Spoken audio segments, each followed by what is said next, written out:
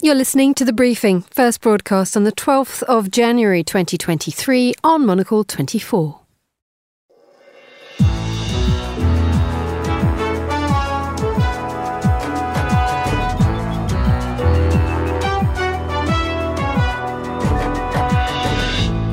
Hello and a very warm welcome to The Briefing, coming to you live from Studio One here at Midori House in London. I'm Emma Nelson, and coming up on today's programme, more classified government documents are found at a second location, piling on the embarrassment for the US President Joe Biden.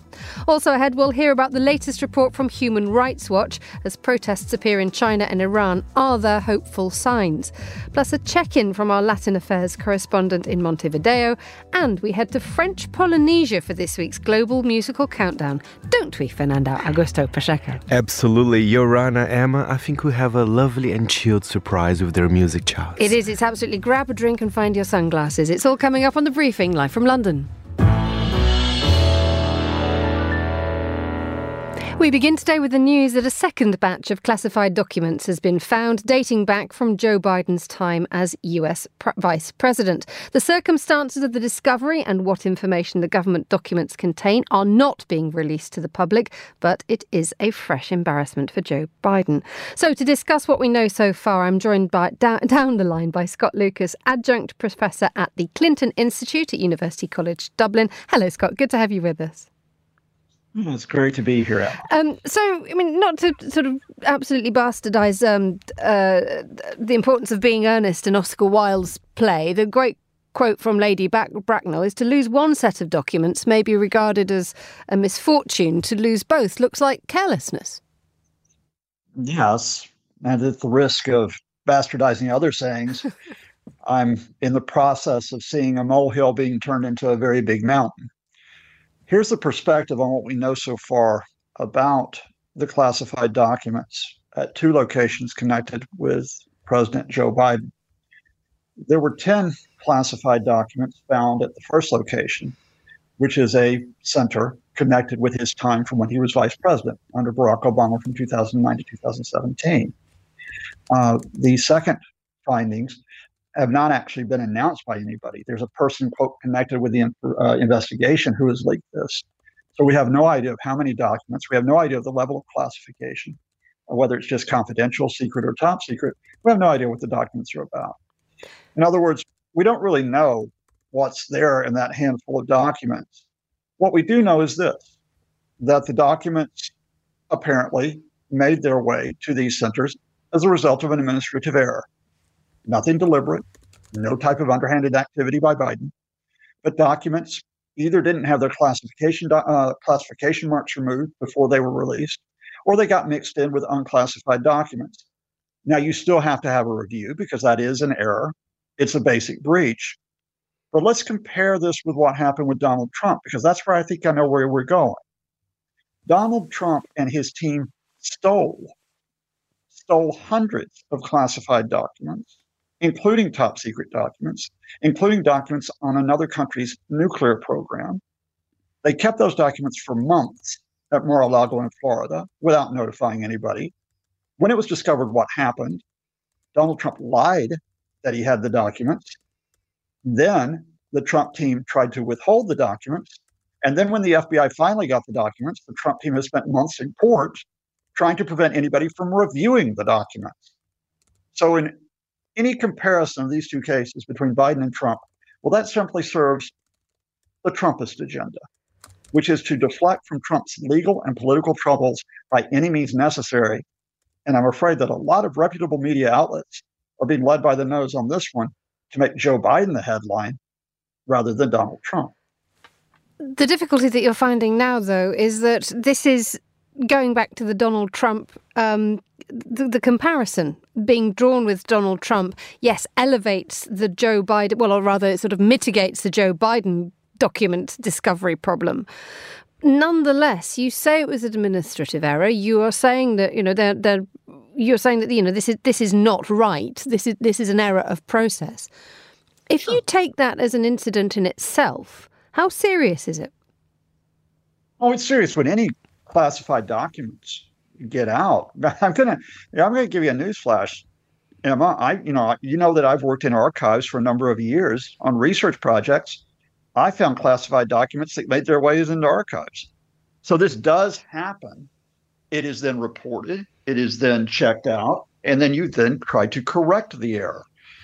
What happened on this occasion, to be very important about this, is that Joe Biden's lawyers immediately notified the National Archives when these documents were found last November in the first of the two locations. The Justice Department immediately took this in hand to find out how serious there would have been in terms of a security breach, in terms of the level of classified documents.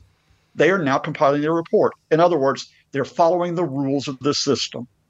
And following the rules of the system is necessary when you have errors which are made, which in comparison with the Trump case is one where the Trump team did not follow the rules of the system. And thus the key and essential difference that shouldn't be lost. This is nonetheless going to give much more ammunition for the Republicans. Well, yeah, that's politics. And we knew this was going to happen because when the Trumpists effectively took control of the House of Representatives by holding Kevin McCarthy hostage, the new House Speaker, they demanded a series of frivolous investigations to amplify their conspiracy theories and to try to tear down Joe Biden. Now, that's fine. That's what Trumpists do. That is the playbook that Trump himself used when he was in office. Why I'm sounding a little bit, let's say, stern about this is that a lot of media outlets are falling for the clickbait, or falling for the exaggerations, and not actually calling out the politics which is going on here. Look, if Donald Trump had only had 10 documents found at Mar-a-Lago, if those documents had only been confidential, if Trump and his team had returned the documents properly to the National Archives, quite rightly, we wouldn't be talking about Donald Trump.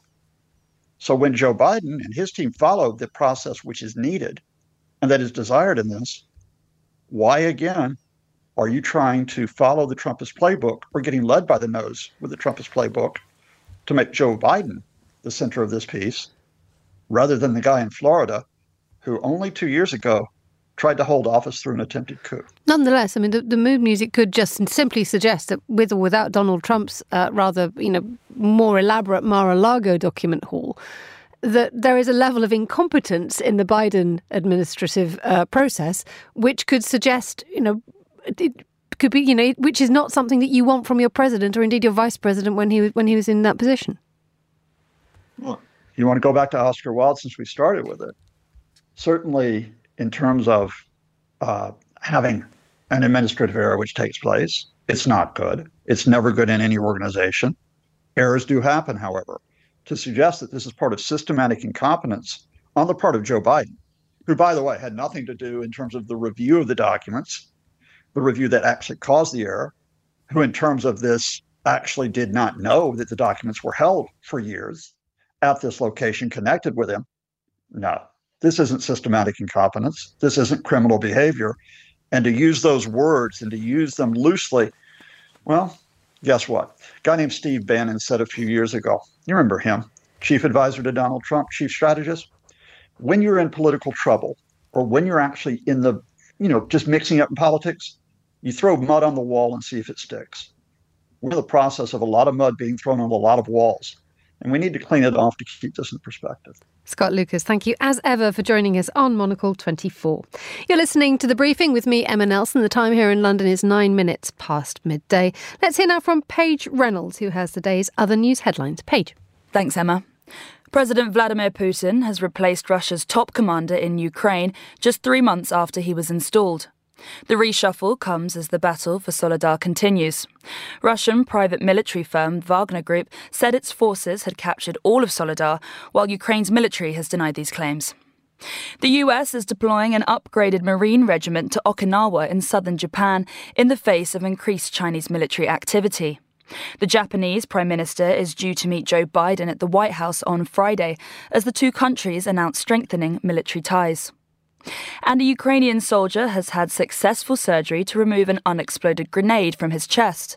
Senior officials in Kyiv said the team of sappers neutralized the munition and described the procedure as one that would go down in medical textbooks. Those are the day's headlines. Back to you, Emma. Thank you very much indeed, Paige. Now to the Human Rights Watch Annual Report 2023. Published today, it concludes that while, and I quote, a litany of human rights crises emerged over the last year, 2022 also presented new opportunities to help strengthen the protection against violations. Well, to discuss the report's key findings, I'm delighted to say joining me on the line is Yasmin Ahmed, UK Director of Human Rights Watch. A very warm welcome to the programme.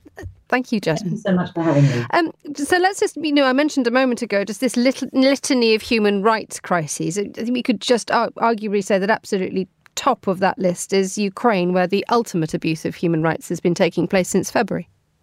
Yes, well, quite, that's right. And Human Rights Watch has been documenting the violations and the crimes that have been committed against Russia, committed by Russia, and as well as other sides, the parties to the conflict as well. And we've seen not only indiscriminate attacks and violations, but we've also seen extrajudicial killings, we've seen detention, we've seen torture, and it's certainly one of the most egregious situations that we currently have before us now in terms of human rights. And also just talk to us a little bit about it. Where are we seeing a sort of an overall picture of an increase or decrease in human rights abuses, given the fact that what is happening in Ukraine maybe acts as a cue for other governments and administrations to follow suit, not in terms of launching a full-scale invasion, but in terms of abusing people? So I think we've certainly seen, I wouldn't necessarily characterise it as being worse or not as bad, but we've certainly continued to see a litany of human rights abuses happening across the world. Obviously, the one that's most apparent, as you note, is the invasion by Russia of Ukraine and the abuses and violations and crimes that have been committed in that context. But we've also continued to see crimes being committed by the Chinese government, for example, in Xinjiang. Over 1 million people, Uyghurs, that are being detained there and being subject to indefinite detention and torture and mistreatment. We've also continued to see human rights abuses and new human rights abuses that have emerged in countries such as Afghanistan, Iran, Sudan, Myanmar, and the ongoing conflict in Ethiopia. We've seen grave human rights abuses committed by all sides to the conflict. So unfortunately, we do see a persistent pattern of human rights abuses occurring.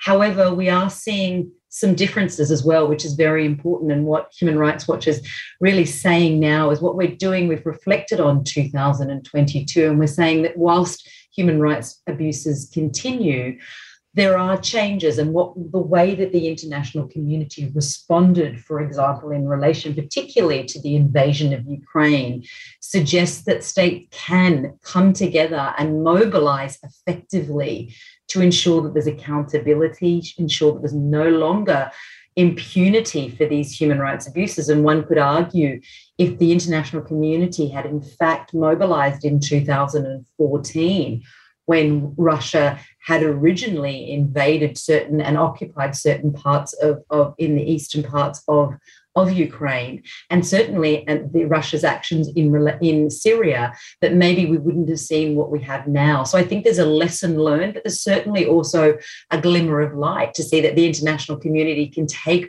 very concrete measures, including, referring a case to the International Criminal Court. The Human Rights Council mobilised. States have taken unprecedented action in terms of sanctions against Russia, so it cannot, effectively mobilise in Ukraine. So I think there are possibilities. Let's also talk about the possibilities that can come from within countries themselves. I mean, you mentioned the international community and how it can hold other nations and authorities to account. But when you look at what happened in China, when you look at what has happened in Iran, with dreadful consequences, let's be clear, for those who actually took part, those protests, arguably, many people would have thought were unheard of. Well, quite. I mean, as you said, it's been a year of unprecedented action by civil society, by people on the ground who are rising up in circumstances where we could not have even imagined they would have, and in circumstances where they're doing it at the gravest threat to their life and those of their families. As you note, in China, against the COVID policies and the subsequent response of the Chinese government, both in terms of its lockdown and then its release of people and its mismanagement of that situation.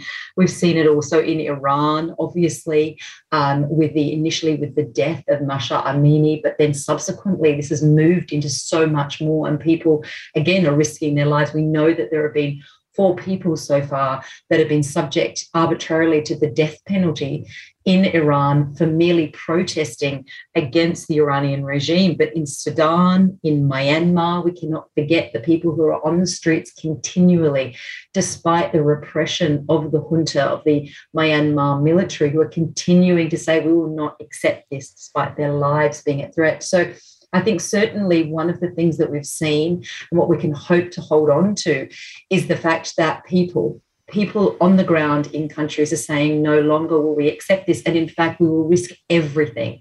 And I think there's a role and a responsibility for the international community to support them in ways that they can. And I think also corporations as well play a huge part in this, ensuring that they are not propelling and continuing violations or assisting in violations that are happening in any countries in the world as well. Well, tell us a little bit more about that, because we saw an enormous amount of controversy when it came to the holding of the World Cup in Qatar, which is a country which has questionable records when it comes to human rights. We're seeing an enormous publicity drive by the likes of Saudi Arabia, accusations that the nation is trying to sports wash, greenwash its reputation by getting high-profile sports people to go down there. There is this problem, isn't there, that the human rights abuses exist, but when you have big corporations that go in there, and when people realise that there is a source of income to be had from a nation with deep pockets, the human rights abuses are often just put to one side and accepted as an unnecessary, an unpleasant part of life, but you hold your nose and it'll be all right. Yes, quite. And I think you're absolutely right. The examples that we've seen of sports washing and greenwashing say exactly that, particularly in relation, as we note most recently in the World Cup, where we've seen the sporting body, the International Football Association sporting body, FIFA, who, as you know, 12 years ago gave the World Cup to Qatar, had done no human rights analysis and assessment of the human rights impacts of doing so, despite the fact that Qatar, 90% of the working population in Qatar are in fact from migrant backgrounds. They're migrant workers. And we know, and it's consistently known, that migrant workers in Qatar are mistreated. They don't adequately get their wages, and they are otherwise mistreated as well. And then off the back of that, of these people who are from the most deprived countries and backgrounds, often from rural areas in Nepal and other such countries, who pay money to recruiters to even just get there, to be able to work on what was the World Cup sites, and then were not adequately paid, some of whom died as a result of the work they were done. And there has been no adequate compensation for these individuals. And what we saw was, yes, there were some reforms as a result of what happened and the pressure that was put on, but we still see now that there are many, many migrant workers in that situation who have not, in fact, been paid and have not had the appropriate remedies. And despite that, and despite the fact that it will be something like $6 billion that FIFA will have got from the World Cup, and sponsors similarly will have also obviously earned billions, if not millions of dollars from that. We now leave this World Cup, that it's closed. We saw a wonderful final, but yet these workers from the most impoverished backgrounds remain unpaid, and the families of those who have died remain in poverty and unpaid. Those that are in Qatar who are subject to discrimination and severe human rights abuses as a result of being a woman, or as a result of being someone who identifies as an LGBTI individual, will remain subjected to these human rights violations and mistreatment. And yet we move on, and we've allowed that to happen, and FIFA has allowed that to happen. And yes, I think it's very, very concerning that states like Qatar, Saudi Arabia and others are able, because of the money that they have, to be able to utilise these sporting events and other such events. And I mean, we saw it similarly with Kigami in Rwanda as well with CHOGM. The CHOGM being the Commonwealth Heads of Government meeting was held in Rwanda last year, despite the fact that there is severe repression in Rwanda. And there was no discussions about human rights in Rwanda during these meetings, but yet it provided a very nice opportunity for Kagame to be able to showcase Rwanda as some progressive state and country. And yet, really, I mean, it was literally they were sweeping individuals off the street and putting them in detention for the purposes of this conference. So Yasmin, I think we need to be very careful when we're thinking about these things. Yasmin Ahmed, thank you so much for joining us on Monocle 24. You're the briefing.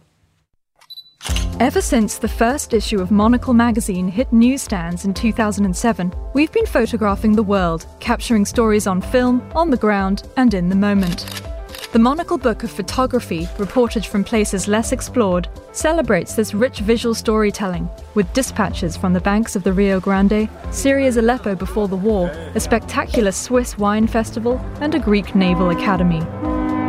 This powerful celebration of photojournalism also includes interviews with Monocle's favourite photographers. I see photography as a medium to tell stories, and I've always been fascinated with human stories, and places of conflict are where these stories are extremely poignant, compelling, and powerful.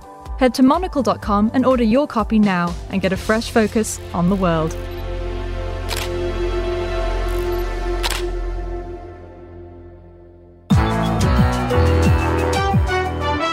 Welcome back to The Briefing with me, Emma Nelson, live on Monocle 24. Let's head to Montevideo in Uruguay to join our Latin American affairs correspondent, Lucinda Elliott. Hello, Lucinda. Hello, Emma. Very good morning to you. Let's begin with what's happening in Peru. Yeah, so at least 17 people and possibly more were killed in Peru this week in what has been described as the bloodiest day since protesters took to the streets to demand the release of former President Pedro Castillo, who was detained in early December. And these protesters, who are mostly from rural and poorer provinces where Castillo maintained strong support, have sporadically blocked roads and disrupted airports in recent weeks, although they did take a break over Christmas. But the latest clashes that began when about 9,000 people attempted to storm an airport in a city in a southern province earlier this week.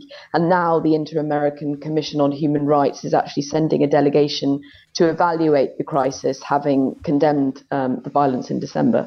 Let's move to Brazil. The weekend's news was dominated by the images of beautiful, important buildings in Brazil being stormed by protesters. How has the region reacted to what's happened? Yeah, so I've noticed how certain outlets in Latin America and differing sides have been trying to actually describe and define those people who stormed Congress and vandalized public buildings on Sunday. And while many say it was deplorable, that they should be called terrorists, or in Spanish, golpistas, coup-mongers, there are others that, while they don't agree with the acts of violence, are saying that they are protesters, or that, this was a protest that got out of hand. And I think this has sparked a kind of another question in local media. Were these people, like a 67-year-old woman from the south of Brazil who was arrested on Sunday, were they heavily manipulated by someone or something else? What does it actually say about the level of education, perhaps, in Brazil? And these are things that should be discussed. I've had followers on social media from incredibly well-educated positions of privilege in Brazil and Latin America who strongly condemn anything other than that they are terrorists. But again, this is also, perhaps they're missing a trick, which is, this is very new for Brazil. People are not necessarily listening to one another, and this is creating serious problems. So it sparked a really interesting linguistic debate, I think, here in the region, as well as obviously the unfolding story. Finally, let's finish with this lovely international film festival that's kicking off in Uruguay, and it's not happening in a usual spot, is it? It's going to a fishing village. Yeah, so a lighter note, Emma, from a rather heavy-duty news week. In Uruguay, you can watch films overlooking the water and under the stars in this coastal village that's become incredibly popular over the years. Jose Ignacio has been running JIFF, its international film festival, for over a decade. And this year, I'm told they've invited some really big-name producers to come to the screenings that take place this weekend, including the founder of Mubi, which is a streaming service, and the president of New York's Film Academy. And Uruguay has really been working hard to attract production and streaming companies like Netflix, HBO, and Disney to come and film in the country. And one great advantage, of course, is scenes like that. So do check out GIF, the festival. And it's also great news on the back of Argentina winning the Golden Globe this week for the best foreign language film for 1985. So a few South American recommendations for a night in. Thank you very much indeed for that. Lucinda Elliott in Montevideo. You're listening to The Briefing. Let's continue with a touch of Latin American culture. Hello, Fernando Augusto Pacheco. Hello, some nice cultural tips there from Lucinda. You were nodding and writing, which is always good because you're a cultural hive of information. So Faye says we listen to it or watch it. We should. Speaking of watching and listening, we know why you're here, don't we? I'm taking you to the South Pacific. More specifically, yes. Well, I really wish we were there. And that's the reason why this is the country I chose for my first global countdown of the year, French Polynesia. Okay. I mean, I really want to be there right now, having a lovely drink on the beach and listening to those tracks, because I think they really match the country somehow. I know some might say it's a cliche, but sometimes cliches can be good. We're not going to get many chilly beats in the next few tracks, are we? Exactly. Because I mean, so the thing is, I do listen to these things before we go on, you do and your it was research very well. Like sand between the toes from minute one. So whatever you are doing right now, I sort of almost want you to close your eyes as Faye and I take you to basically somewhere warm and sunny, not a corner of London, which I don't think we've seen blue sky for the last 2 months. Okay, so French Polynesia. Can you, before we dive in, tell me a little bit about the kind of the general style and the vibe and the sort of the scene in French Polynesia, for those of us desperate to know? First of all, lots of local acts, lots of reggae and new bands as well, which I will be discussing here. So, I mean, perhaps it's not as traditional as some might think, but clearly there is this elements of the beach culture, the Tahitian kind of original rhythms, from the old times. But, they are up with the times as well. It's something that I can definitely see in the charts somewhere else, including this track by number 5, Emma. It's funny because there's not much information about the artist. His name is DJ Nox, and the track is called Daddy O. Of course, it's a little bit electronic here. This is definitely where you would hear in a chilled out night somewhere in Tahiti or in Papeete. I think we can safely say that the lyrics and the themes of today do not have the word woke attached to them. No. So, okay. Forget about that. Okay, Daddy-O, do your worst. Let's have a listen to DJ Nox.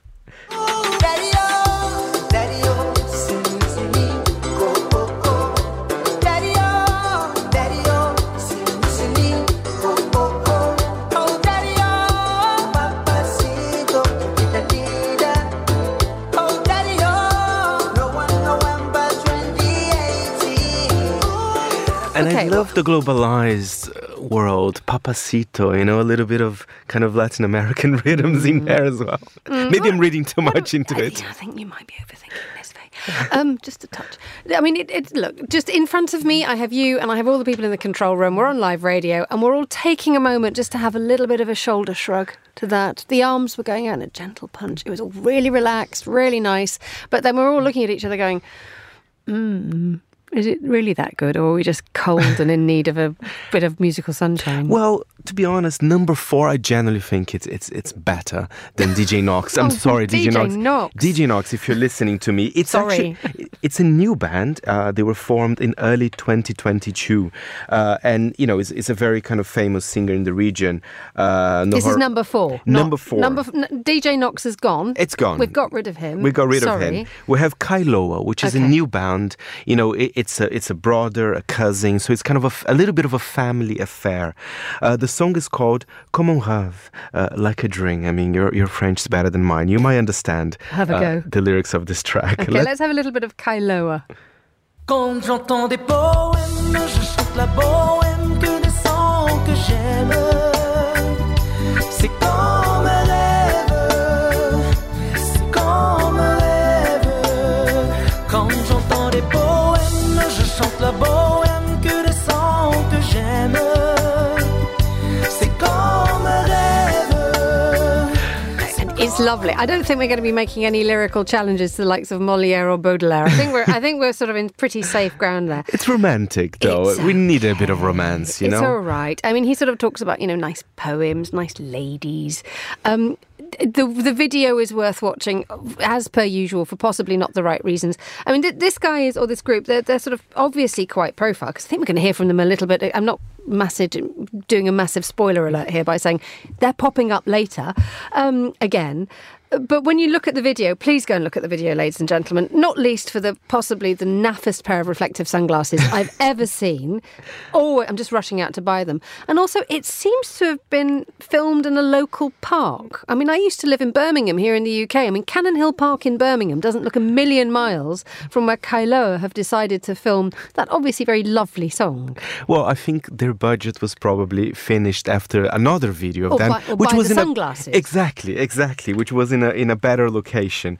But I do like Kailoa, so well done. They're new. They're very new to the Tahitian music scene as well. French Polynesia, of course. Or maybe they'll be able to buy, I don't know, a better camera when they get their next song into the top 5. Brace yourselves, there's more of that coming. There's more of that, but with some touches of hip-hop, I would say. I mean, very mild. I was about to say, you're stretching now. Yeah, I think I am stretching a little bit today. Bit of a step too far.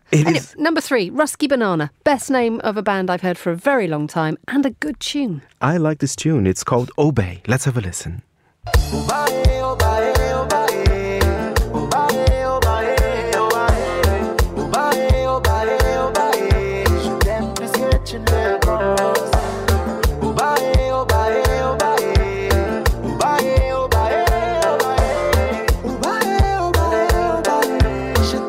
Again, not challenging us too hard on the lyrics there.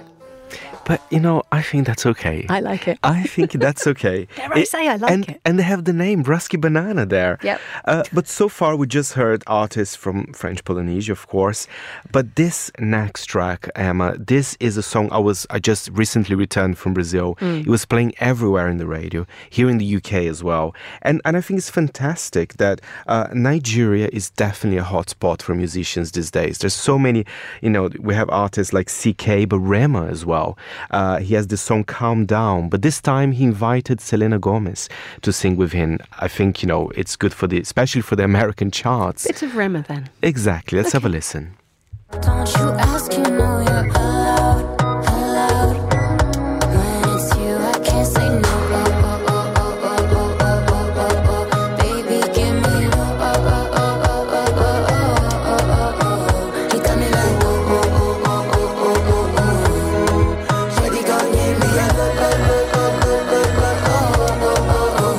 Do you know, I loved that song, not least because it has one of the most deliciously silly lyrics I've ever heard in a song. I don't even know how to say this on the radio. I start to feel her bum bum. Yes.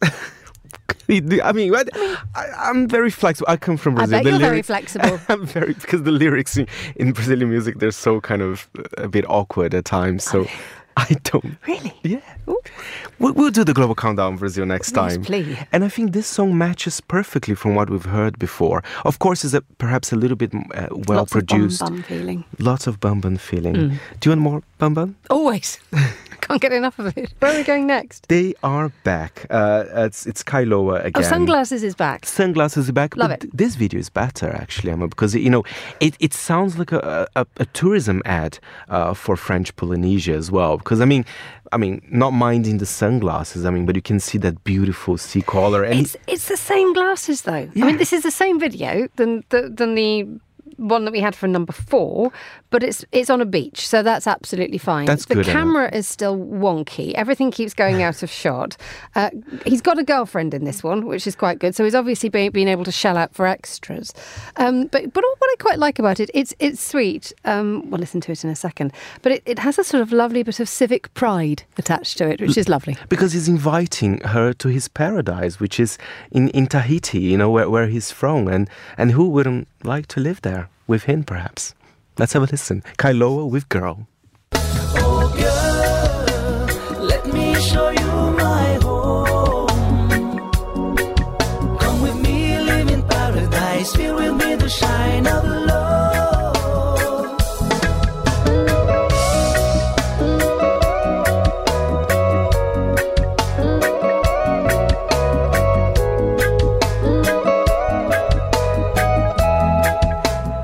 Right. So, I mean, what I quite like about that is it has a sort of an innocence to it. Having had Rema and his bum, there's a like, come and live with me. It's all sweet. We'll have a cuddle. I'll loan you my sunglasses. We'll have a nice drink, and everything's happy. Reminds me, I mean, you as a Brit, reminds me a little bit of Peter Andre, Mysterious Girl, I mean, late 90s, early 90s, perhaps. I'm not going to pass any judgments about anybody's waistlines now.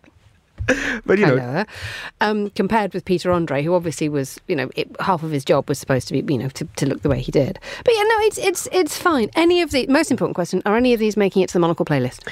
Well, I think Calm Down. I think it's a very strong contender. But from the locals, I don't know. Maybe Kailoa actually could be a good one with Girl. Look forward to introducing it as part of the Monocle playlist. Fernanda Augusta Pacheco, thank you so much for this week's Global Countdown. And that's all we have time for today's briefing. Many thanks to our producer, Paige Reynolds, researcher, Andre Nikolai Pamityon, and our studio manager was Steph Chungu. The briefing is back tomorrow at the same time. Join me for that if you can. But for now, from me, Emma Nelson, goodbye. Thank you for listening.